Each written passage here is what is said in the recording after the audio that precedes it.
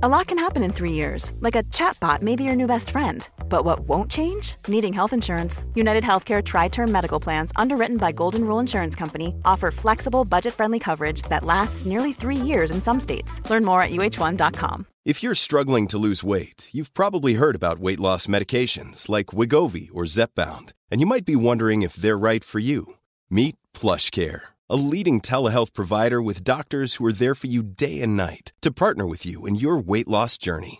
If you qualify, they can safely prescribe you medication from the comfort of your own home. To get started, visit plushcare.com/weightloss. That's plushcare.com/weightloss. plushcare.com/weightloss.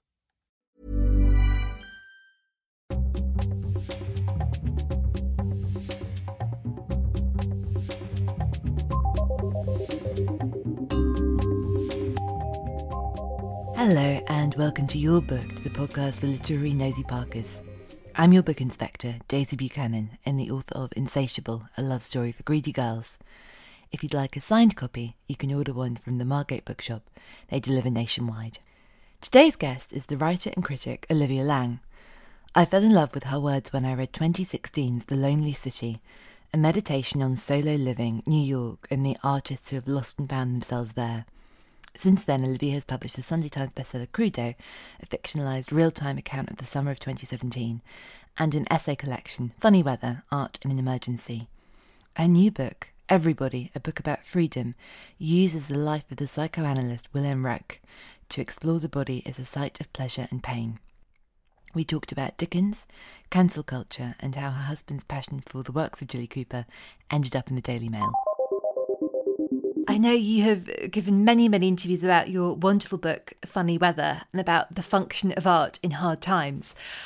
I would love to ask you about the books that you turned to during our year of hard times. The best thing I read, actually, was Bleak House by Dickens, which I suddenly realised that I did not know very much about 19th century literature, and obviously everyone loves Dickens, and Dickens is amazing, and maybe I should pick it up. And the reason everyone loves Dickens is because he's bloody amazing. It was totally brilliant, and so sort of appetite for a plague year. It's all full of infection and quarantine, and somebody gets the pox and has to lock herself in a room, and there are all these scenes that felt so sort of resonant to read in the first lockdown, and there were scenes that sort of stayed with me and scenes that were heartrending and language that stayed with me. So Dickens was absolutely my best lockdown read. And was there anything specific that really led you to that book? Or was it just one of those, it's not going anywhere, one day I'll read it, and one day was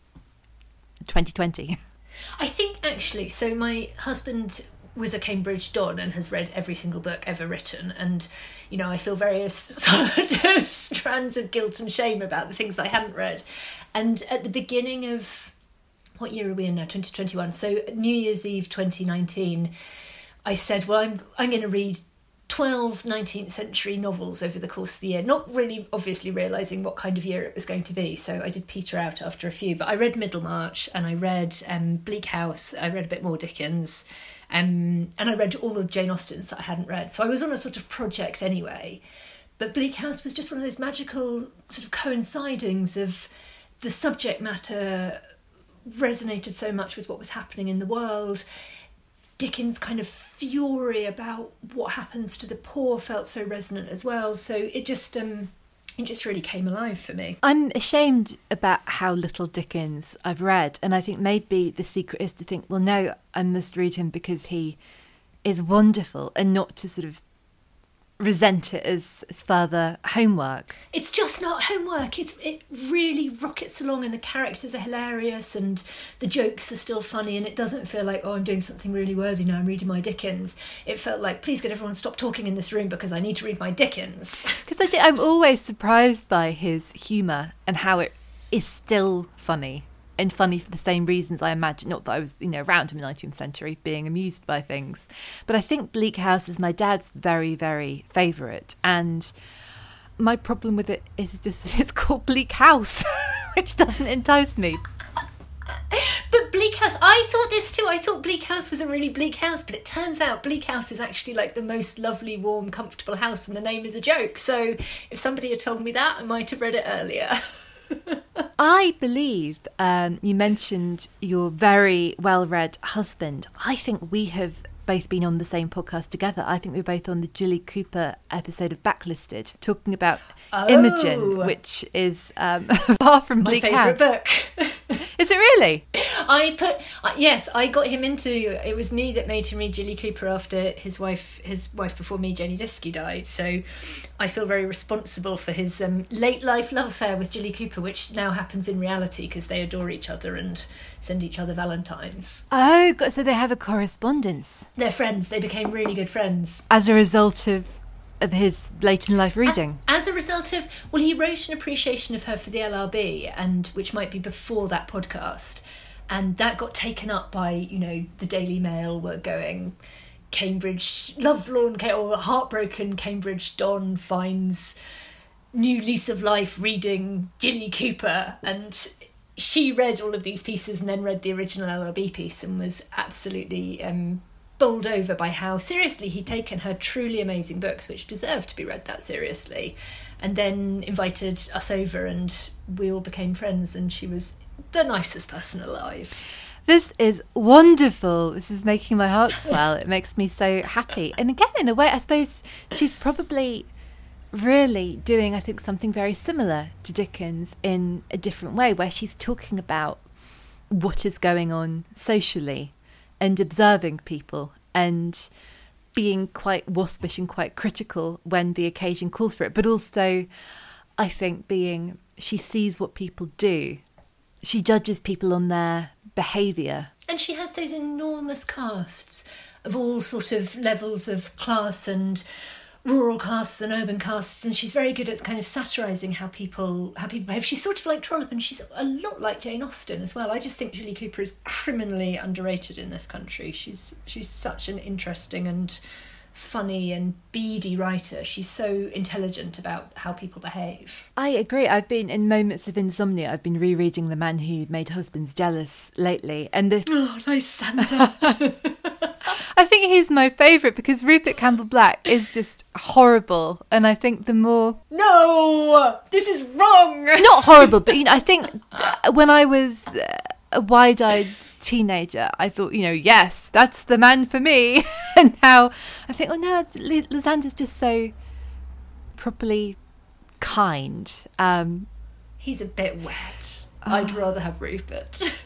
There's a brilliant scene where Rupert grabs somebody a bread roll, butters it and puts salt on it and goes, eat that. And I always think that's just the most romantic, brilliant scene. I do know Jilly a very tiny bit. I've been very, very lucky and had the pleasure of her company a couple of times. And we're both Pisces and we are both quite wet. So I think that Lysander is possibly her, maybe everyone thinks he's a little bit wet, but she's very fond and I'm very fond, but I don't want to assume anything of the queen of my literary heart. But tell me about the Jane Austen that you were rereading, and just had Claire Chambers on the podcast, but that she went back and read Persuasion, I think, having not really enjoyed it very much the first time around and being quite dismissive of it, but I'm glad that she went back for another crack. That was the one I hadn't read that I was just bowled over. I think that's the best one.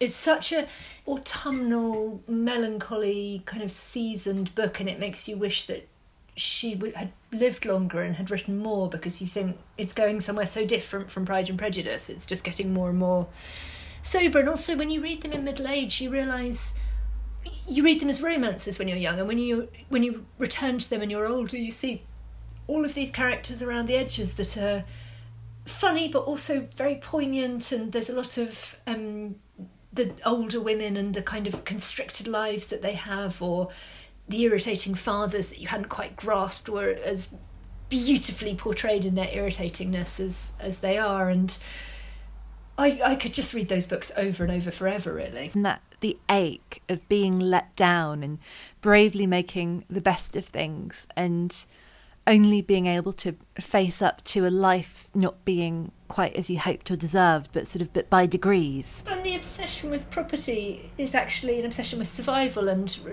women's lives being so dependent on what they're given or what they're left or what they can marry into, and that those tensions actually being sort of violent and terrifying despite being described in this, card games and tea and benign way. Actually, the forces and the precipices and the falls are very powerful within that world. They're very dramatic, but it's contained in this amazingly restrained, dignified way. So I went back and read Jane Eyre the other day as well, and I thought, Jane Eyre is awful, I can't bear her. I like the Jane Austen people who've got some dignity about them. I think as a younger reader, and I'm the eldest of 6 girls, I've got 5 younger sisters, and I felt that Jane Austen was much more sort of stylish, and there was something below the surface, and Jane Eyre seemed a lot more kind of all passion and tantrums and everything that I was, warned off and told not to be and told not to sort of set a bad example. And I think I always kind of resented her for that. For her, even though she's sort of this amazing, wild, captivating woman, carving out a life from barely anything. But it's like I always loved, I really, really love Henry James, and that sort of this very kind of sexy idea, I think, that, nothing can be said, but everything is thought. And, what does the raise of an eyebrow mean? Or it's that sort of, Constraint, basically. Constraint is very... Well, it's a middle-aged pleasure, because I definitely read Jane Eyre for the first time and thought, oh, she's saying everything, she feels so much. It's such a teenage girl emotional landscape. But going back to it, it's like, oh, Jane, do shut up. Control yourself. I felt sympathy for Aunt Reed. Just come on, get a grip. What were you reading as a young woman, as a teenager? Derek Jarman, lots of Serpent's Tail books, Kathy Acker, lots of American countercultural stuff, William Burroughs obsessively, but also Jilly Cooper. So I had multiple strings to my reading bow. I always thought that if I took up roller derby, which I think is the way you have to pronounce it because it's an American sport, that I would be Kathy Smacker. Kathy good. Smacker or Nasty Mitford. They're both really good. You should take it up just to have the names. I know. I think I'd die in about 15 seconds, but I'd have a great name. How did you meet Kathy Acker? Because I think I was so late to her, and what a brilliant writer to have as a teenager. I feel like she's who a teenage girl really needs. I think I had a cousin who was a decade older than me, and she used to sort of pass me on, little birthday parcels of those sort of writers, those kind of American writers, and they were the perfect thing to read when you're that sort of age. I was involved in Riot Girl and I was making fanzines in my bedroom, and so that sort of writing really spoke to me. It felt I was very much part of that sort of 90s culture anyway. I've read reviews of Crudo where that link is made sort of to Kathy Acker, and it's one of those things where I admit I didn't initially see it, and then as soon as someone else did, I was like, oh yes, of course. That sort of, I can really, hear the texture of it, and in a way it's sort of the opposite and the same as Jane Austen, because that there's no restraint, but I think it comes from all of the same structures that make you feel a certain way, and it's like, this is what I have to hide, and this is what I really want to say. I love that, because she is like a counterculture version of Jane Austen. She is talking about the same structures and the same sort of deforming apparatus that affects women's lives, but her way of approaching it is this really punk, cut up, I'm going to take all of these great works of literature and I'm just going to appropriate them. I'm going to start stealing Great Expectations by Dickens, but put it in the first person and make it the story of Kathy Acker. So that sort of grabbing hold of great works of 19th century literature and using it to tell a story about what women's lives are like and what they could be like, and to sort of lay that bare feels like it's Jane Austen gone rogue. So I was not in part of Riot Girl in any meaningful way. I was just being a sad girl in her bedroom reading sleeve notes, but I did read sleeve notes like they were books. I think really before I read any poetry of my own volition. I think that it's so easy to forget that moment when you're in your mid-teens and you actually know so little about the world, and you know so little about art and literature, and music for me was just a gateway into everything. Like, a band I loved would mention a writer they liked, and I'd go off and read that writer. I remember reading Salinger for the first time because a band called Ride liked Salinger and talked about them in Melody Maker, talked about him in Melody Maker, and I was like, oh, Salinger, okay, I'll look him up.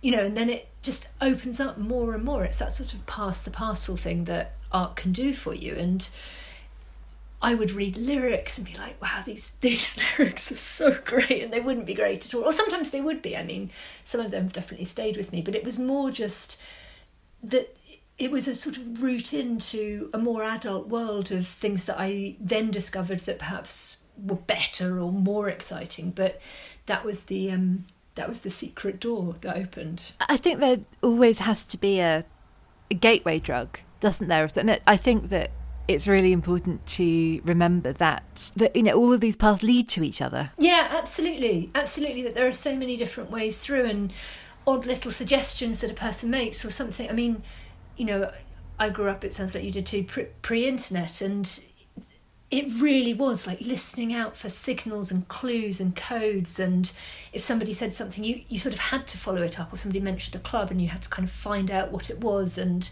there wasn't a way that you could sort of just access all the information. So in a way that makes you a reader as well, doesn't it? Because you're having to pay attention all the time. The teenage reader of that era was so invested and so active. It's not passive reading at all. Absolutely. And a perma battle I've had with any of my editors, who are lovely and amazing and wonderful, is about making references to things that people may not have heard of. And oh gosh, who was it? I was having lunch with a friend who was talking about her book and the sort of making it something that American readers might be interested in. And I think her editor was sort of going through and trying to make it relevant to Americans. And there's a bit where she talks about Michael Havers, and the editor said, no English people know who Nigel Havers is anymore. Heaven help the Americans. Come on, they can look it up. Quite, and just there are so many. All books educated me by context. You know, I didn't know what anything was, but that the books were my internet. You know, as those little references to obscure things that I could sort of figure out, and sometimes get hilariously wrong. There's an amazing thing in T.H. White's The Once and Future King, which is a book about what's he called? King Arthur. You know, King Arthur.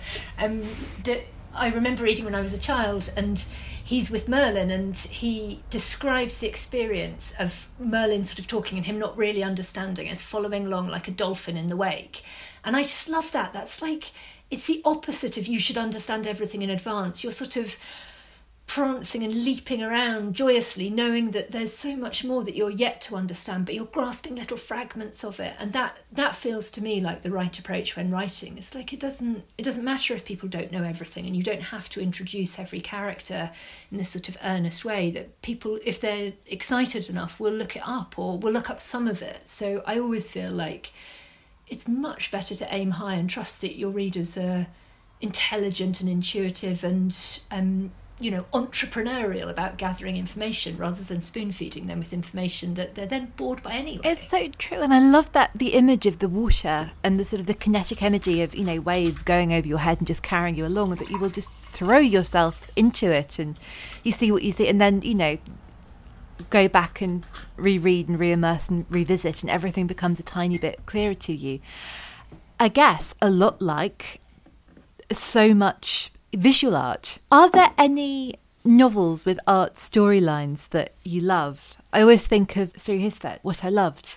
I'm generally slightly embarrassed by novels about art, I think. I love reading art criticism, and I love reading criticism generally that uses artworks.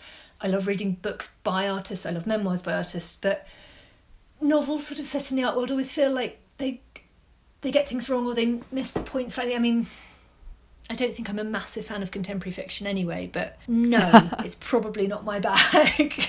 I'd love to hear about memoirs written by artists and biographies that you have found especially illuminating or provocative or entertaining. I mean, Derek Jarman is always one of my go-to artists, who is also a magnificent writer. So he wrote Modern Nature, which is his diary about building the garden at Dungeness, but he also he wrote a fantastic book called Chroma, which is like a meditation on colour. And he had AIDS, he was going blind, and he started writing this book about a life spent immersed in colour and just thinking about what all the different colours meant, what sort of emotional resonance they had, what paintings he loved, like Caravaggio's scarlets, the sort of different ways that he'd seen those colours in art history or in nature. And it's just the most beautiful, strange, meandering book. You can lose yourself in it. And that feels to me much more like it has the texture of art than something that's sort of set more concretely in an art world. I think that makes sense. I suppose quite often art is used as a device. It expresses themes of power and money and the absurd, as well as, or better than many other industries. And I guess in a book it's so often used as a way of sort of giving people power and taking people power, and there are quite thrilling machinations around it, but that has very little to do with the actual experience of looking at art itself. That's probably true, yeah. And maybe that, I'm just thinking, I really love Patricia Highsmith's Talented Mr. Ripley novels, the whole series of the Ripley novels, and there's a thread in that that's all about art forgery. There's after the first one where Ripley has to kill his first friend and take on his identity, he then gets involved in a forgery project, and that always felt to me like it was really accurate about the art world and kind of really fascinating and knowledgeable and done with the right sort of lightness of touch, that it didn't feel like I'm writing a serious novel about art. I don't know, it was very pleasurable for me to read. Any writer, especially a writer of fiction, who can do that research and have that depth of knowledge but be sparing with it. I think so often I read things where I feel the detail is gratuitous. And I laboured, I sat and I researched and researched and researched, and you need to know this too. And you're like, do I though? There's a brilliant, there's an amazing line. I was, when I was writing The Trip to Echo Spring, I was going through John Cheever's papers and I found this handwritten thing where he was writing, I'm sorry, this is about Henry James, who I also like, but anyway, it's funny about Henry James. He said, you can hear him as he's rushing, carrying the tea tray from room to room, audibly panting. He's trying so hard. And I just thought, oh God. The audibly panting has stayed with me in everything I've ever written afterwards. No panting, please. It's mean, but that's brilliant. When do you go and research, or it's a really stupid question, but what's that experience of going through these papers like? As a sort of a tactile exercise? Like, how do you kind of get to the vaults? Do you have favourite libraries and favourite places? Well, I love the BL. I can't wait to get back into my Humanities 1 reading room. But when I'm working on specific people, it's wherever their archive is. So yeah, I absolutely love it. I worked in the Andy Warhol archive for a while, and it's so intimate. If you're working on artists in particular, writers are good, but artists are even better because they tend to have all kinds of artefacts. So you're like, looking at people's wallets and passports and stuff that they've really handled, and then that's very moving. And with Warhol, it was like his wigs with a tiny bit of a sweat stain in them, and just, it's really moving. It really gives you a sense of the missing person, and I find that very inspiring when I'm writing about somebody. I do. This is the cheesy and grating bit. It's probably good that we've got the video of, but I do, the Lonely City, that is the writing about Warhol that I have most engaged with and most enjoyed, and I felt most had a sense of a human. Oh, it's all because of the wigs. The wigs unlocked the man. I'm always alarmed and fascinated by what he was doing and what he presented, and the way he presented himself has only ever become more and more and more and more relevant. And this idea of sort of sending yourself up and making a caricature of yourself was also, I guess, some of the earliest branding as we know it contemporaneously. That's really interesting, because it sort of looks retrospectively like he was branding himself, but I think actually he was making an Andy Warhol to hide behind, because he was so shy, and because he so struggled with who Andrew Warholer was, this sort of sickly boy, gay, wanted to conceal all sorts of elements of his identity. And so he makes a instantly recognisable caricature, persona, and that is absolutely what branding people do. And he worked in advertising before he became an artist, so he was very adept at making, you know, the image that will sell and the image that will go through the world and be successful and be liked. And it really cuts to the heart of how we are now as well in the 21st century, that we're all doing that all the time. You know, we're building our brands and we're curating our identities, and Warhol was like, yeah, I did that a long time ago. But as you say, it's not just about self-aggrandizement at all. It's about hiding. And I think now we are all so exposed, and I think we're all put on under so much pressure to kind of voluntarily expose ourselves. And a brand isn't just about saying, look at me, here I am, buy my thing, like me, I need the numbers. But it's a sort of, a handy carapace. We all need one.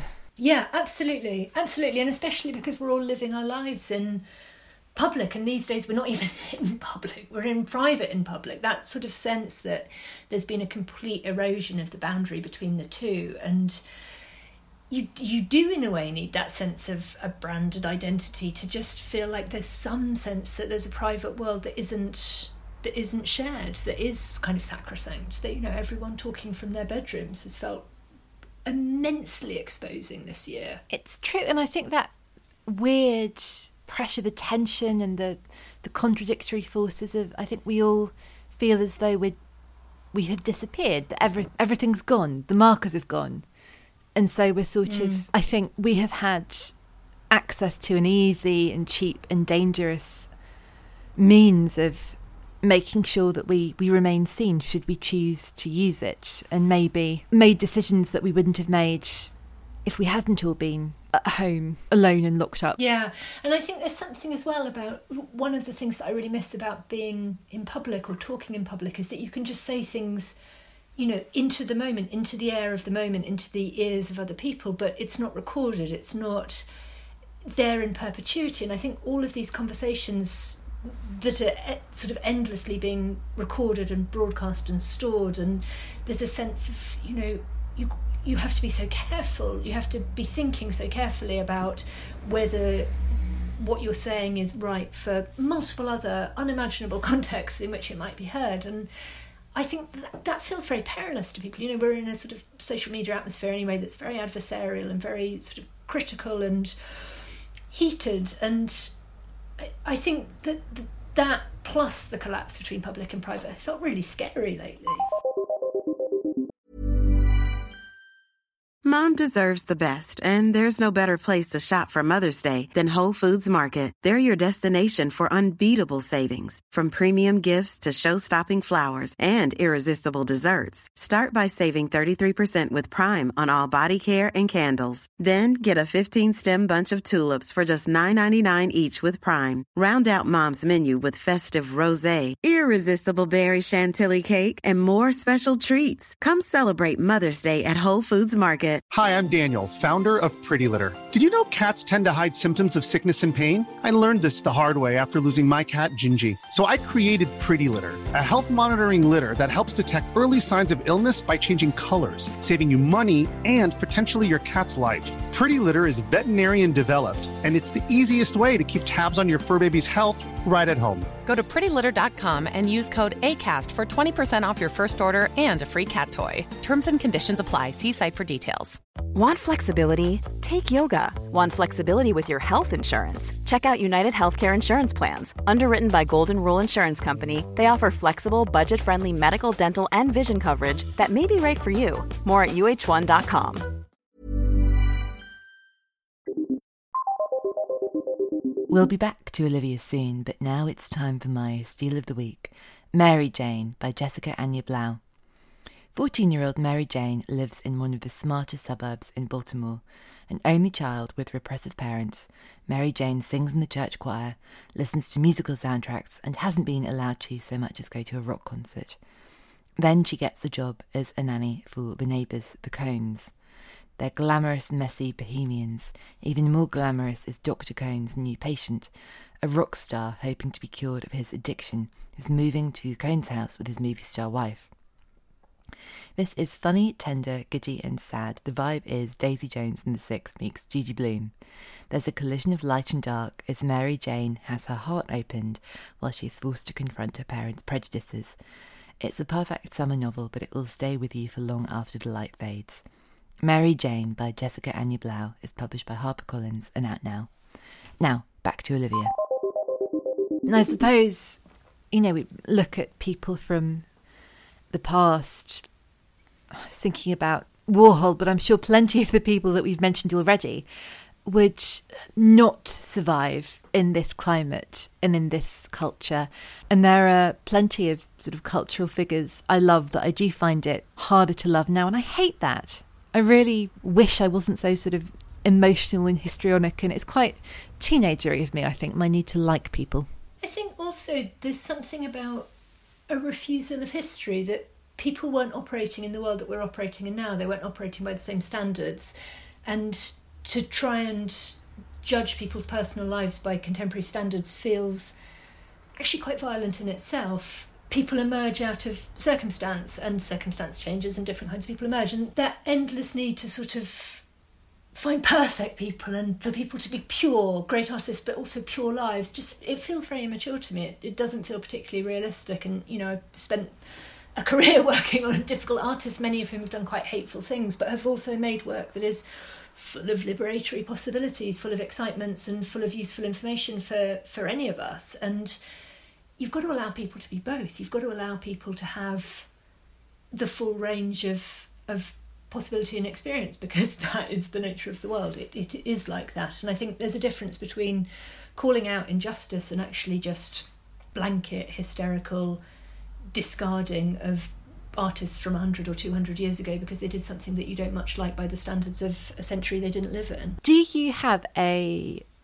preferred biographer of Warhol, or someone who you think has done the most comprehensive writing around him, other than yourself? No, I'm really into primary sources. I mean, there are definitely occasions where I think the biography, like the Virginia Woolf biography by Hermione Lee, is mind-blowingly magnificent. But when it comes to Warhol, I was much more interested in his writing and in the memoirs of people in his circle, even if they're sort of overblown, drug-fueled and kind of unreliable. That felt to me like reading lots and lots of those got me much closer to the texture of his life than reading any sort of overarching biography. And the same with pretty much anyone else that I've worked on.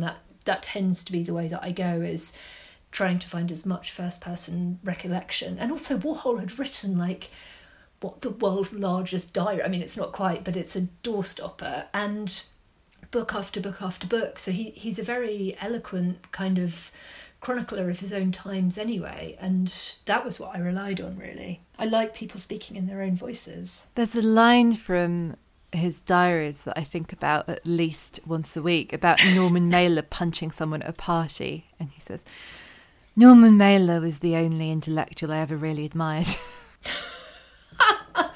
I can't remember if Norman Mailer punches someone for wearing a pink shirt or someone makes a remark about Norman Mailer's pink shirt, so he gets punched. But my favourite bit is when he fires somebody's dogs. Fame and fortune will be fired.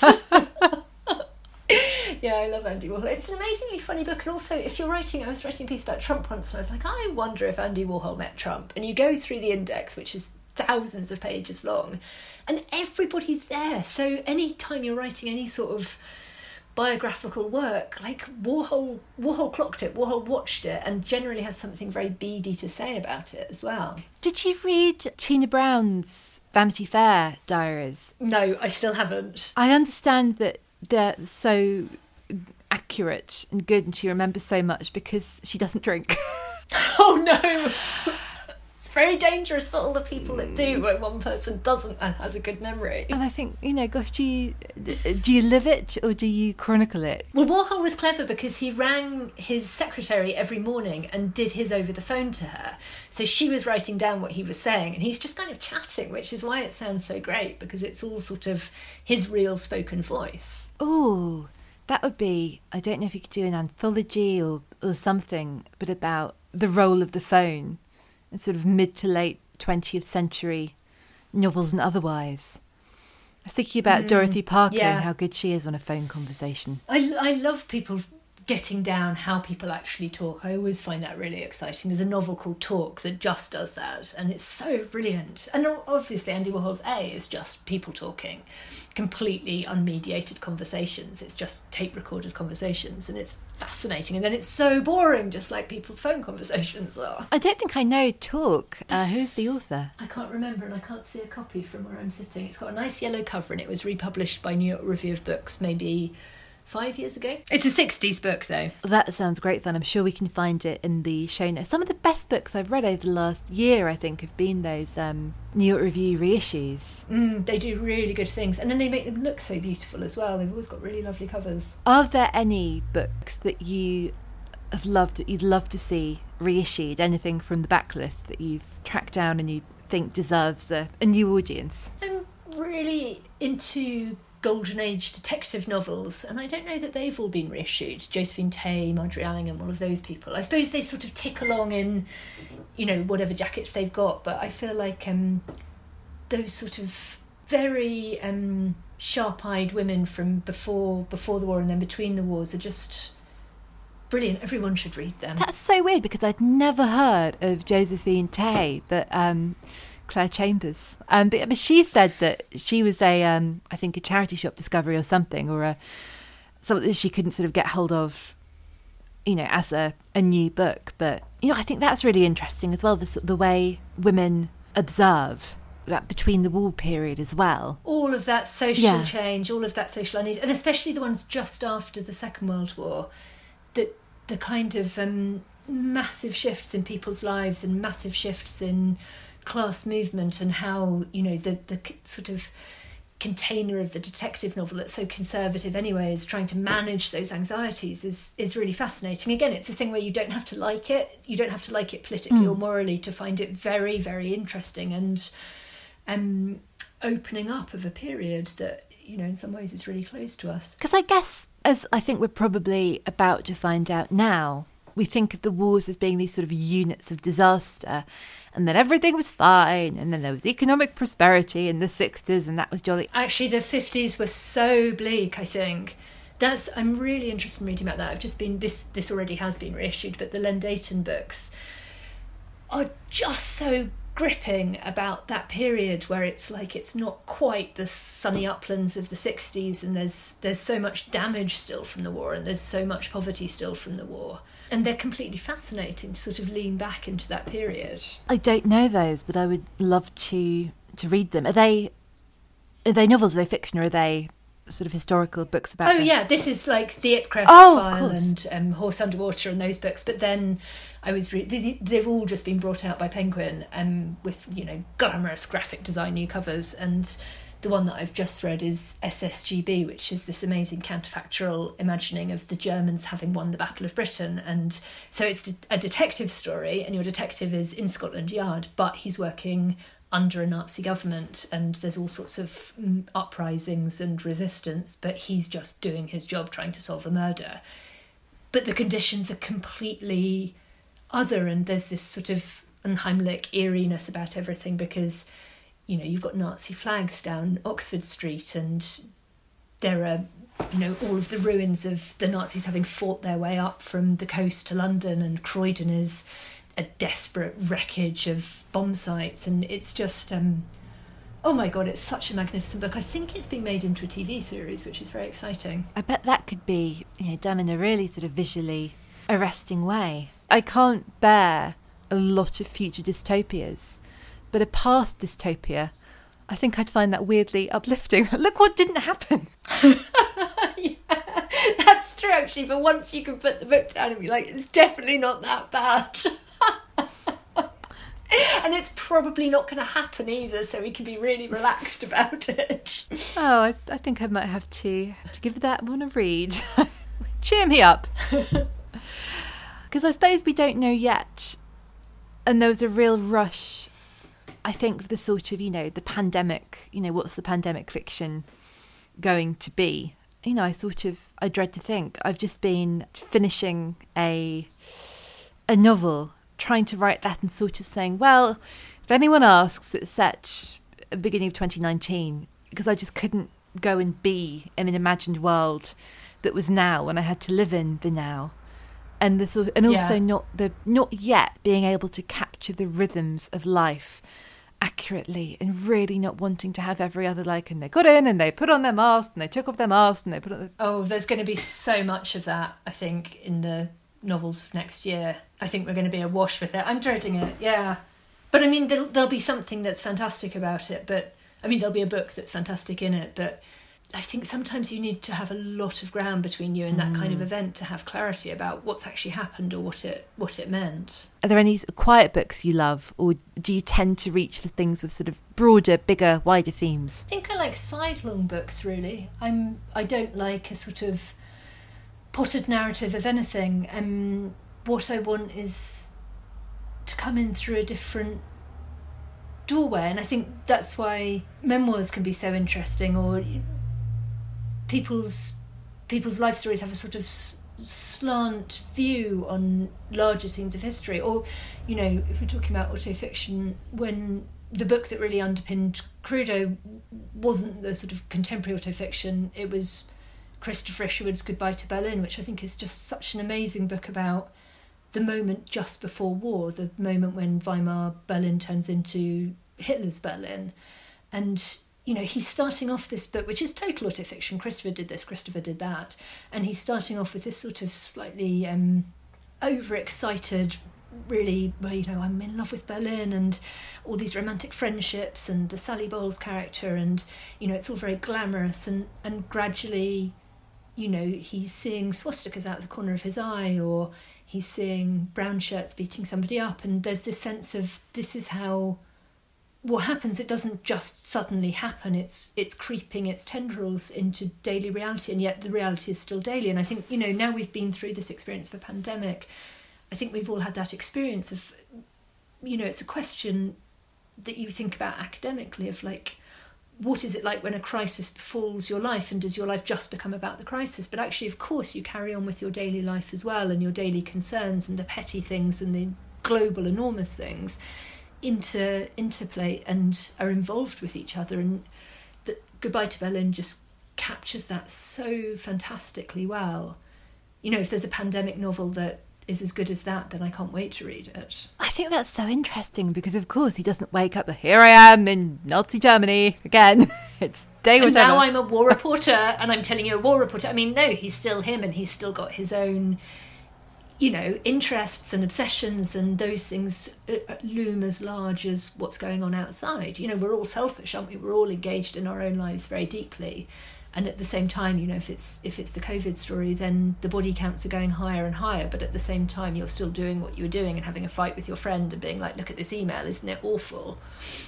Yeah, I think, you know, that's where tenderness comes from. And I think that's sort of how we arouse it in each other. Because as you say, we're not meditating on the dreadful statistics, or maybe we are to a point until we can't take it anymore. I suppose it's like the loo roll thing, isn't it? Of the being perhaps sort of academically upset, or, you know, aware of the tragedy, thinking, you know, it's so dreadful, it's also awful, but then really, you know, feeling moved to sort of violent distress by not being able to buy loo roll. It's funny, at the beginning of that I was like, why are we talking about loo roll? And then I remembered, because I'd forgotten that bit of the pandemic already, and then I remembered buying Tampax and being like, oh my god, they're price gouging on Tampax, I've just paid £25 for and I'd forgotten that bit of it, because, you know, it's moved on. We're so far away from those first couple of months where people were stockpiling loo roll. So I'm going to need the pandemic novel to remind me of these scenes. And that's the funny thing, isn't it? I suppose that, you know, people urging each other to keep diaries, and if there'll be any kind of mass observation style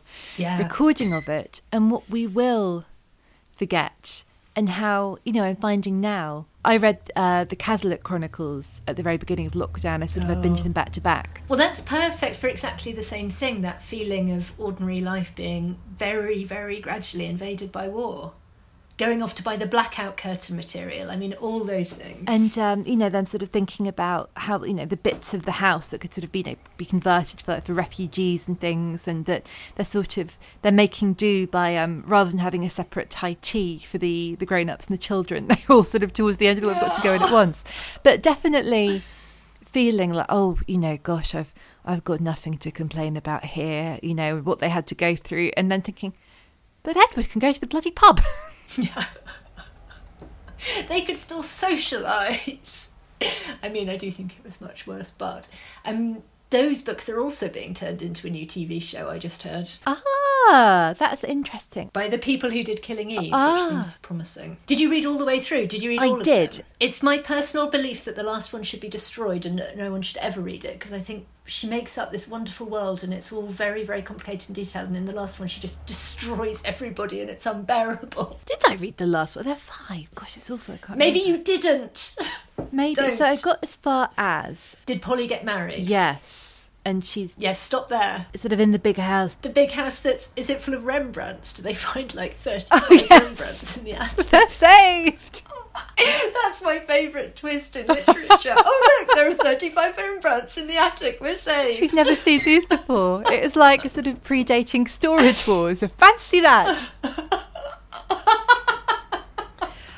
Oh, I love those books. I have just started reading a writer called Denton Welsh. Yeah. But I love his fascination with sort of like objet d'art, and even as a very young man, and just being sort of obsessed with going out and getting antiques and things. And but Polly and Clary are the same, and I love it because I'm so sort of avaricious and ignoble, and I love things and I love stuff, and I love novels where people are allowed to get excited about stuff. I love the stuff in novels. I love the furniture in novels. But Anthony Powell is brilliant on that as well. Actually, he's a great writer about artists and the art world, but he's always full of stuff, and people's houses have got the right kind of furniture in, and those sort of novels you can live in because you can walk in your mind back into the rooms and think, you know, this is what they're eating their tea on, and this is what they're sitting on, and I love that. I love to feel that things are properly furnished. Yes, and I always get a bit of a Pole vibe from Anita Brookner, who I adore, but that sense of things being a little claustrophobic and a little overheated, and when furniture is just slightly too big for a room, and when something is, you know, well done and comfortable and you can sort of relax into it, and then just sometimes that's like when things are either a little bit too new or too shabby and everything is really just sort of shoved in. Both, I think, novelists who make me want to kind of open a window and I can smell a bit of stale gravy somewhere. But I think that's a hell of a thing to evoke. Yeah, absolutely. That's the level. I mean, I'm interested in the characters, but those sort of things as well. I'm always so fascinated by it and so enjoy kind of stopping and pausing and imagining what exactly they're describing or what they're conveying. Rosamund Lehman is very good at that. Invitation to the Waltz and The Weather in the Streets. That some of the rooms that she describes, you just, well, unpleasant ones and pleasant ones, they really feel so real, so tangible. If you could live in a fictional house, or, you know, go and stay there for a fortnight or something, where would you go? I capture the castle, but not the weird house where they don't have any food, but the Elizabethan house where they go and listen to gramophone music and eat really lovely. Do they have roast Where's duck? Simon and... Yes, Simon can sort of, I'll have the house. That feels so real to me. There are so many houses from childhood stories. Green Knowe as well always feels very... Well, it is a real house, but it feels real in my mind as well. I mean, something I do think about a lot in I Capture the Castle is Rose and the towels. And but the way she is supposed to be sort of a terrible, calculating, you know, villain but it's really, you know, not, it's the same as sort of, you know, what Jane Austen was writing about, really. And to be that sense of everything being so stretched and cramped and everything being just a sort of source of anxiety, and all it takes is a towel that is dry and soft after you've had a shower to think, you know, with God as my witness, I'm never going back to the damp again. Yeah, absolutely. But also the sense that the only kind of agency you've got, or the only power you've got to make a different decision, is marriage. And it's funny, that book, it's so light, but then you can reread it as an adult, and there's so much going on in it. It's so perfectly pitched. It feels, you know, as we're talking, I can imagine walking down the lane with the dog, or I can imagine sitting in the pub. All of those scenes feel as vivid as if I'd watched a film of them. And that knack is so rare. The same actually with 101 Dalmatians. the houses in that, the meals in that all feel very vivid. Gosh, I've not read 101 Dalmatians in the longest time. It's worth rereading. I think I read that during lockdown, and I remembered it very vividly anyway, but it does bear an adult reread in a way that not all children's fiction does. I haven't read it yet because I got it as a gift for my husband, who read I Captured the Castle as an adult man for the very first time in lockdown and just fell in love with it. I want Dale's one-word review of it. Producer Dale, what is your one-word review of I Captured the Castle? One word? Fabulous. Fabulous, he says. Good word. I'm on it. Yeah, I agree. I think it's the first volume of her memoir, Look Back with Love. Oh, I have never read her memoir. You'll have to report back. About 40 quid on A-Books, which is annoying, but I will report back and let you know. I also, I was very, very lucky to get as a Christmas gift Henrietta Murray's memoir called Henrietta. Ooh. And I read it all day on Christmas Day, and I'd wanted that book for ages, ever since I read the oral history of the Colony Room, and apparently it's quite easy to pick up until that Maggie Hamblin documentary, and then suddenly the prices shot up. I would really like to read that as well. I will look out. Or maybe I can set up sort of a tiny reading room. You need a little sort of circulating library. I mean, it's again what you were saying about sidelong glances. So the Colony Room book, which I can picture it's called Tales from the Colony Room. And so it's really mostly about Francis Bacon's Soho, I guess. And, you know, bits of Freud and those sort of 50s, 60s, and then we're going to Neural. Oh, Olivia, it is the greatest fun. It gets very sad at the end. But it's an oral history, and everyone's contradicting each other, and everyone's bitching about each other. I mean, oral history just, you know, skips along. I'm going to buy it. That sounds brilliant. It's the best. And Henrietta turns up, and she's this sort of wildly sexy, sort of gaudy, boozy beauty with, you know, everyone's lover. And she's a sort of this icon of the Soho scene. And her memoir is so wild and fascinating and fulsome that that's like half a chapter of it. And she's doing all, just sort of, you know, in a motorbike and sidecar and going off to communes and, you know, living in sort of beautiful gypsy caravans. And she gets very into dexedrine for a point. And then... And it's really, and she sobers up at the very end. It's really, really moving. It sounds absolutely fantastic. I'm going to look it up right now. Thank you so much for coming on the podcast. It's been really, really lovely to speak to you. That was lovely. Huge thanks to Olivia. Everybody is published by Pan Macmillan and out now. Your Booked is produced by Dale Shaw for New Alaska and hosted by Acast. Thank you so much for spending this time with us, and we hope you enjoyed listening to this conversation as much as we did. You can follow us at Why Booked on social media. Look out for book recommendations, words of wisdom from old guests, and occasional shelfies. We love it when you share the podcast with your friends. Thanks so much to everyone who's left us a 5-star review. It helps other people to discover us and discover new books. You can find a list of all the books mentioned by Olivia at acast.com/booked and check out her selection in our bookshop on bookshop.org. For now, I leave you with this from Nora Ephron. There is something called the rapture of the deep, and it refers to what happens when a deep sea diver spends too much time at the bottom of the ocean and can't tell which way is up. When he surfaces, he's liable to have a condition called bends, where the body can't adapt to oxygen levels in the atmosphere. All of this happens to me when I surface from a great book. See you next time.